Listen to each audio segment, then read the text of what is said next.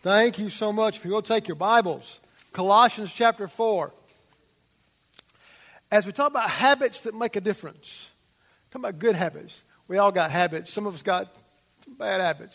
But there are habits that really make a difference and do some incredible things for here and for hereafter. And so Paul's going to talk about those in his final instruction in this amazing little book to the people at Colossians. And it's just two things, because here's what I believe about these habits. There are habits that can empower your life beyond your imagination, and there are also habits that can impact others more than you ever imagined. And in so doing, they need to be a part of our life. Now, habits are things you do without even thinking about them. They're just habits. They become a part of your lifestyle. They are like just simply going through life, just doing breathing. It just is what you do, because it becomes a part of your nature, your behavior pattern, the priorities of your life. So habits, we form them. And Paul is challenging these people to form two habits. I want to talk to you about them today as we look together, beginning in verse 2 of chapter 4. Devote yourselves to prayer, being watchful and thankful. And pray for us, too, that God may open a door for our message so that we may proclaim the mystery of Christ, for which I am in chains. Pray that I may proclaim it clearly as I should. He's asked for three things there that are very specific. And then go further. But it says also, be wise in the way that you act toward outsiders. Not the way you act in front of outsiders or unbelievers, but how you interact with them in conversation and doing life with them. Okay? All right? Toward others. How you respond to them, how you talk to them. That's what he's saying, all right? Make the most of every opportunity. Let your conversation be always full of grace, seasoned with salt, so that you may know how to answer everyone. Wow. Two simple things he's going to close out this amazing book with. He said, I want you to do these two things. I want these to become the habits of your life that make a difference. First of all, there is the devotion to prayer. So I want you to be devoted to prayer. Devoted to pray to God. Now, devotion is simply, at some point, something is a priority in our life. It has our commitment. It has we are committed to it with our time and our energy and our resources. That's called devotion. I am devoted to my wife. Therefore, I will give her my time. I will give her of my resources. I will give her a first place in the priorities of life, and so forth and so on. Because that's what devotion is. I am devoted to her. And how I treat her reflects that devotion. In the spiritual realm and in the invisible realm, we're devoted to God. And while we are saying, I am giving you first place in my life, and I'm giving you the priority of my life, I'm going to give you my time, my talents, and my resources. Paul says that kind of devotion shows up, and it should be also a part of how we pray. Faithfully communicating with God, living in a spirit of fellowship, ready to respond. There's three parts of this I want you to get. First of all, in this devotion to prayer, there needs to be the greatest habit, adoration. The greatest habit in your prayer life is adoration. And it's sometimes we don't spend enough time there because we're trying to get to the stuff we want to ask for. And so basically he's saying, slow down. He said, because you're going to be devoted to God. The purpose of being devoted to someone that's great, awesome, and wonderful. Therefore, tell him he's great, awesome, and wonderful. You would not be devoted to someone who wasn't. You're devoted to someone who is incredible. And God is incredible. And so he's saying, devote yourself to prayer to God. So when you're talking to him, first of all, tell him how great he is. Man, sing a song to him. Quote scripture that magnifies his glory and his greatness. But communicate and adore him for who he is. If you want to know how that works, go to the book of Psalms. And David had that down very well. David had bad days in life. He had times he wanted to just cry. There's times he wanted to just basically have God kill all his enemies.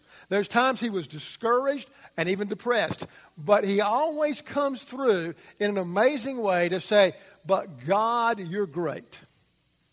Life stinks today, but you're great. Life is unfair today, but you are awesome. And life has not been what I'd planned today, but you are always faithful. You see, he knows how to, he said, and he poured his heart out to God. He would be honest with God. I love it. He wasn't pretending with God. I love what Eric's saying. He wasn't pretending that things were okay some days. Some days they were awful. And he's saying, God, I'm telling you, my day's bad, but you're still an awesome God. We have got to understand that's a great habit we need to develop in our prayer life to say, God, I want to take a moment and tell you how great you are. All of us enjoy moments where people acknowledge things we do well. We all enjoy that. My wife wants to hear that she looks good, because she does. Or that she's cooked a great meal. Or so just acknowledge things that people do. It's encouraging. It also is affirming and acknowledges something that they have done. Worthwhile. We like that. And yet somehow we don't think we need to do that with God. Now, God doesn't need our affirmation. He's going to be God with or without our affirmation. But what it delights his heart that we acknowledge his greatness, that we dwell on his greatness, if you will, and think about his greatness. We adore him. And we need to tell him that we adore him. Too often we're kind of like the guy, they've been married 25 years, and they kind of had one of those moments in marriage it wasn't, the spark wasn't there, and the wife was frustrated. She said, I just think we need to go talk to the pastor. And she said, oh, I don't want to go talk to the pastor. Well, we're going to go talk to the pastor anyway. You know, guys know how that is. And so they're talking to the pastor, and the pastor's trying to figure out what's wrong and what the problem is. And she said, I just don't feel like he loves me. And she said, okay, well, why is that? He never tells me he loves me. Okay, he looked at the husband and said, well, what do you have to say? He said, when I married her 25 years ago, I told her I loved her. And when I change my mind, I'll tell her. We're kind of that way with God. He would like to hear every once in a while that we love him. That he's great. He wants to hear that. Just like you want to hear that from your children when you do something and they tell you you're great. You know what it does for you? Man, it blesses your soul. It blesses the heart of God. That you tell him he's great. That you tell him you love him. We all know what it's like. The second thing is a grateful habit. There's the greatest habit, which is adoration. The grateful habit, look what he says. Devote yourselves to prayer because of who God is. He's great. Being watchful and thankful. The grateful habit in prayer is thanksgiving. Be grateful. Again, sometimes we're in such a rush to get to the things we want that we don't thank God for the things we have. And so he's saying, be thankful, guys. In all that we're going through, be thankful. Now, he's talking in a tough time when it's hard to be a Christian. And a lot of persecution, a lot of betrayal, a lot of things are happening that are unkind and unfair. He says, but I want you to be thankful. It's easy to complain because there is a lot to complain about on some days. But the grateful habit is saying, today, Lord, each day I want to be thankful for something. So if you're devoted in your prayer life, it means you're going to talk to God and you're going to adore God. Also thank him for what he's doing in your life. He may be doing it in great ways. He may be doing it through the midst of a trouble or trial in your life. But he's doing something in your life always. Be thankful. Be thankful. You say, well, I don't know what I've got. Life's so hard, I don't know what I got to be thankful for. How about for the atonement of Christ for your salvation? How about just thanking him for the cross? You could do that every day. Never get tired of doing that. And you never, I just, Lord, I want to thank you for the cross. You died for me. You paid for my sin. I want to thank you for that again and again and again. You should never get beyond thanking him for that.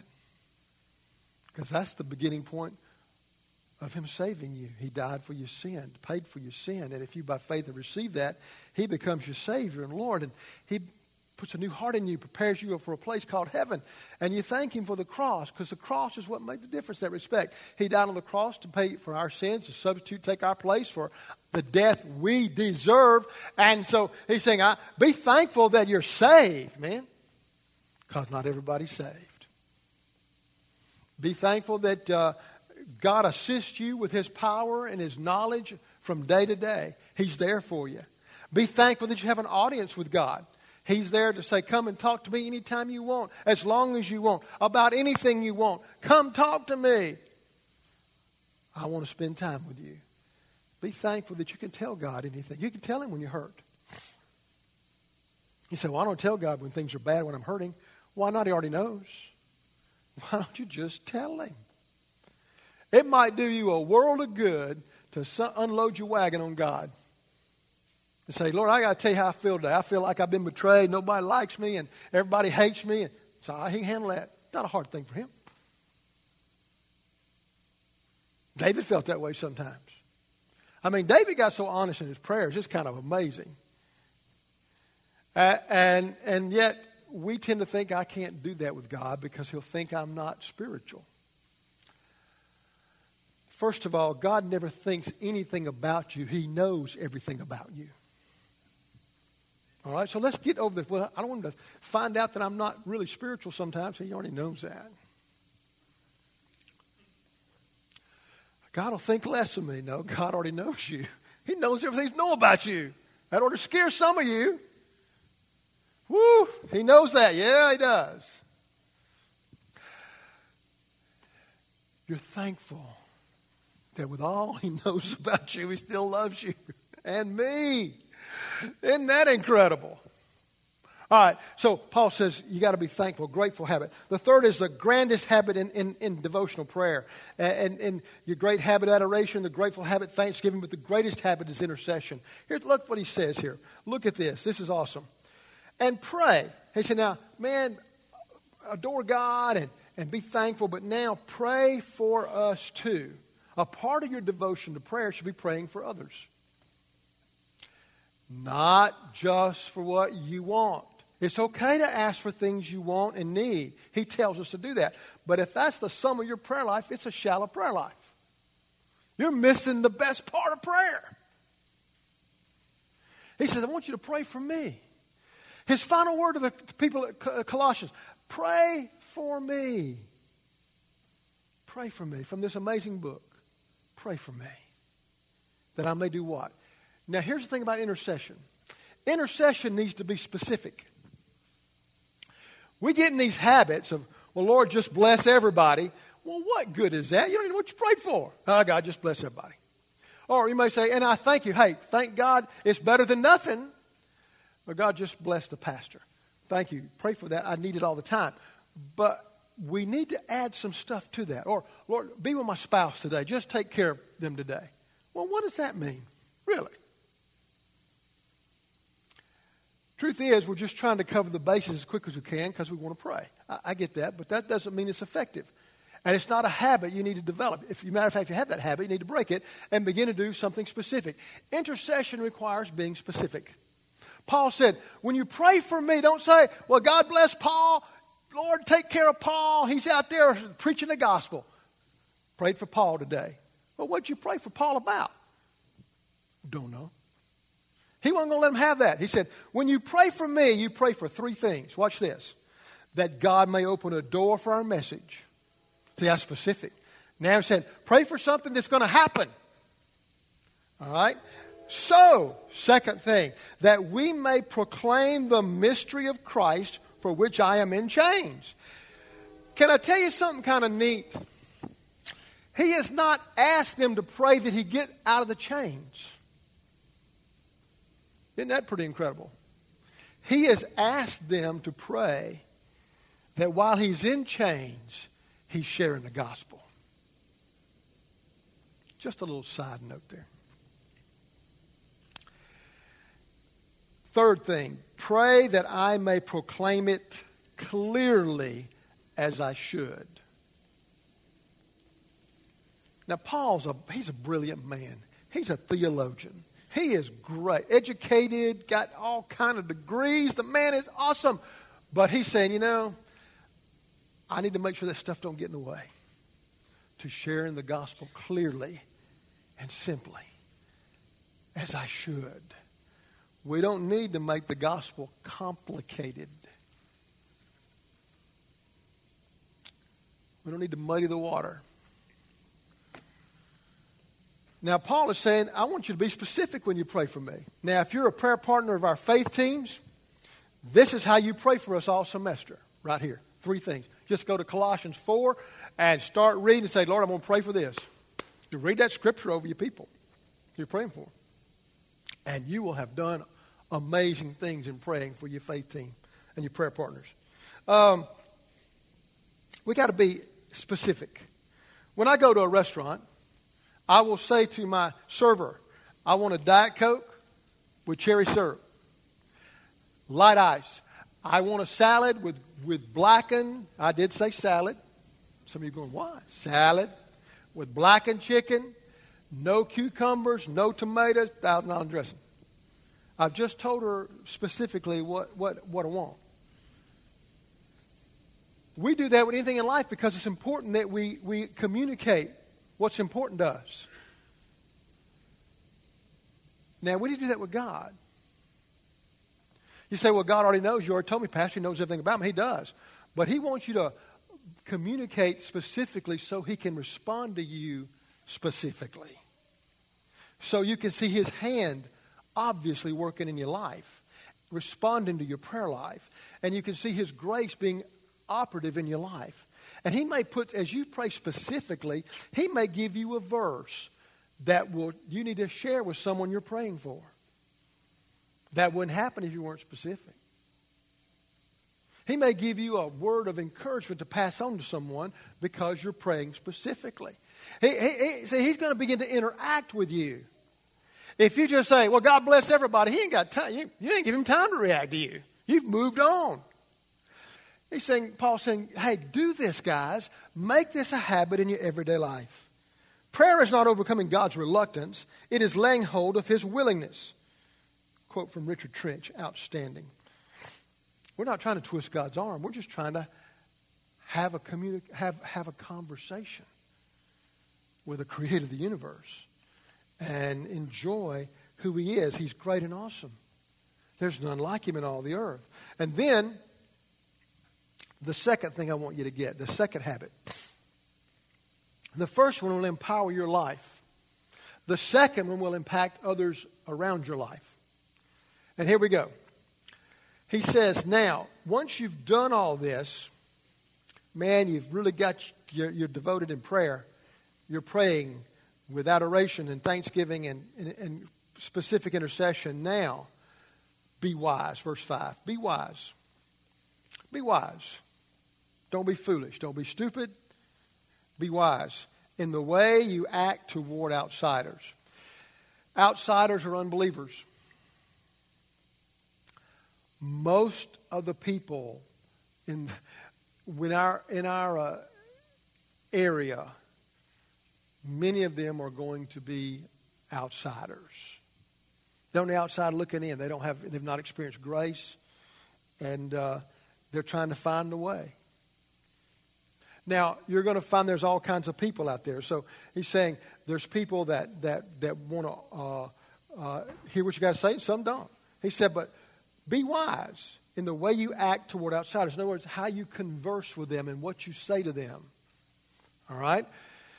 Make the most of every opportunity. The second thing, make the most of every opportunity. Let your conversation be always full of grace. Wow. Always. When you're talking to unbelievers, when you're talking to believers, you should be that way too. But when you're talking to unbelievers, you need to be gracious in your speech. Be kind. You see, we need to communicate that we're a beggar that's telling another beggar where to find bread. Guys, I'm not better than anybody else because I'm a believer. I'm better off than those who aren't. I'm not better. No, I can't be better. I'm different. Not because of what I've done, but because of what Christ has done. So I can't even take credit for that. I'm not better than anybody, neither are you. Sometimes we think, well, we're Baptists, and Baptists, we're just better than everybody else. No, we're not. Matter of fact, sometime, I'm not even going to finish that. Look, we got to be gracious when we talk to people that don't know Jesus. And you say, well, I don't like what they do. Well, God doesn't either, but he's trying to save them, man. Hey, and you're sitting there, you're busting their chops on stuff. They're going, hey, they need to be taught with grace. They don't need your arrogance. They need your grace. Look, and it goes on. Man, he didn't finish yet. Let your conversation always be full of grace, seasoned with salt, so that you may know how to answer everyone. There are people that are going to cross your path that want to argue. Don't argue. Don't argue with people. Now, there was a time I used to love to argue. I did when I was young. And, you sit around seminary and you learn all these things. You get in the library and you discuss all the stuff that we discuss, and you argue with one another. And you do all that kind of stuff. And guys, I don't want to win arguments, because you can win an argument and lose your opportunity. I'm not trying to convince people what all I know. It ain't that much anyway. What I want them to know is Jesus. I want them to find him. So I'm trying to communicate him in the light of this. And so I'm not trying to convince them of all the theological arguments of all time. I can't answer all their questions, but I can tell them about Jesus. Talking to a man the other day, and we were talking about a need for Christ, and he understands that, and he said, I got to tell you, he said, I just see peace in you. You have what I don't have. I've been very careful to be very gracious. I'm not judging this guy. But unbelievers act like unbelievers. They don't need to act like believers because I'm in the room. They act like unbelievers. And I'm gracious, and I'm not condescending, and I just want to say, let me tell you what you need. And it's important that you have this grace about how you choose your words wisely. You know what? You say, how do you choose your words wisely? Well, let me give you an illustration. When your wife is trying on a dress and she says to you, does this make me look fat? Choose your words wisely. I guarantee you're going to think about that before you answer it. We got to use grace, and we season our words with salt. Salt's what makes things tasteful, enjoyable. I like a little salt on my food. I don't like a baked potato without salt. Doesn't taste right. I like salt. When we talk to people, he says, be wise. Don't be foolish. Don't shoot your mouth off without thinking. Make the most of your opportunity, because opportunities may come today and never see the opportunity again with that person. So today I want to make sure I have touched them with grace and salt in what I've said, that they may want to know Jesus. Because I can do the other stuff and they will never want to hear anything else I've got to say. And that would be a tragedy. You can't do that. You can't do that. Had a couple in my second church, and the wife got saved, and she was fired up. Her husband wasn't saved, and he was kind of hard to reach, And so I told her, I said, it's real important. Do not go preach to him. Do not preach to him. Whatever you do not preach to him. Don't get on him. Don't fuss at him. If you don't want to come to church, don't threaten him. Just love him and be kind and respond to him, meet his needs, and just love him. Let Jesus shine through. You're not the preacher in the family. God didn't call you for that.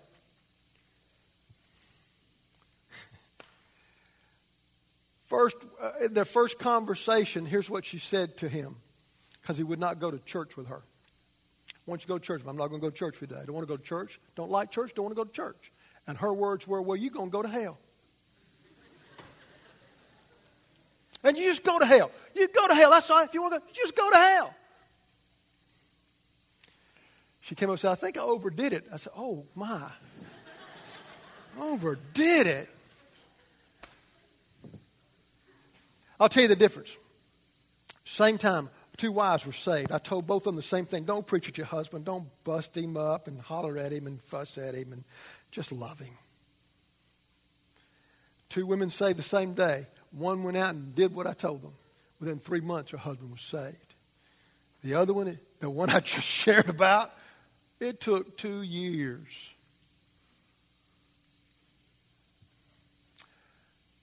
Choose your words wisely. You say, well, there's things I want them to know. Holy Spirit takes care of that. I will tell you something God reminds me of about every month, okay? Because I have a bad memory.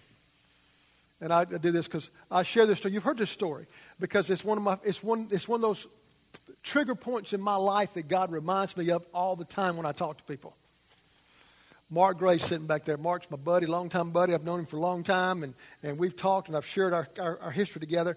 But the one thing God reminds me of when people talk to me, what they say to me, we were playing golf in Panama City, and we're down on par 5 at Signal Hill Golf Course, and we're playing pretty competitively, and for some reason we're talking, and we're not really talking church, we're not talking religion, but somehow something came up, and Mark says to me, I believe good people go to heaven. And at that point, I don't want to argue with him because he's my friend, first of all. But I just want to argue because we're on a golf course. It's not where you argue. You got clubs and stuff. Things can get out of hand. But, I don't want to argue. But here's what I know. I can't let that pass. So I'm saying, Lord, what do I say? So I said, Mark, hey, I just want to tell you, man, good people, you don't go to heaven because you're good. You go to heaven because of what Jesus did on the cross. What I said, right?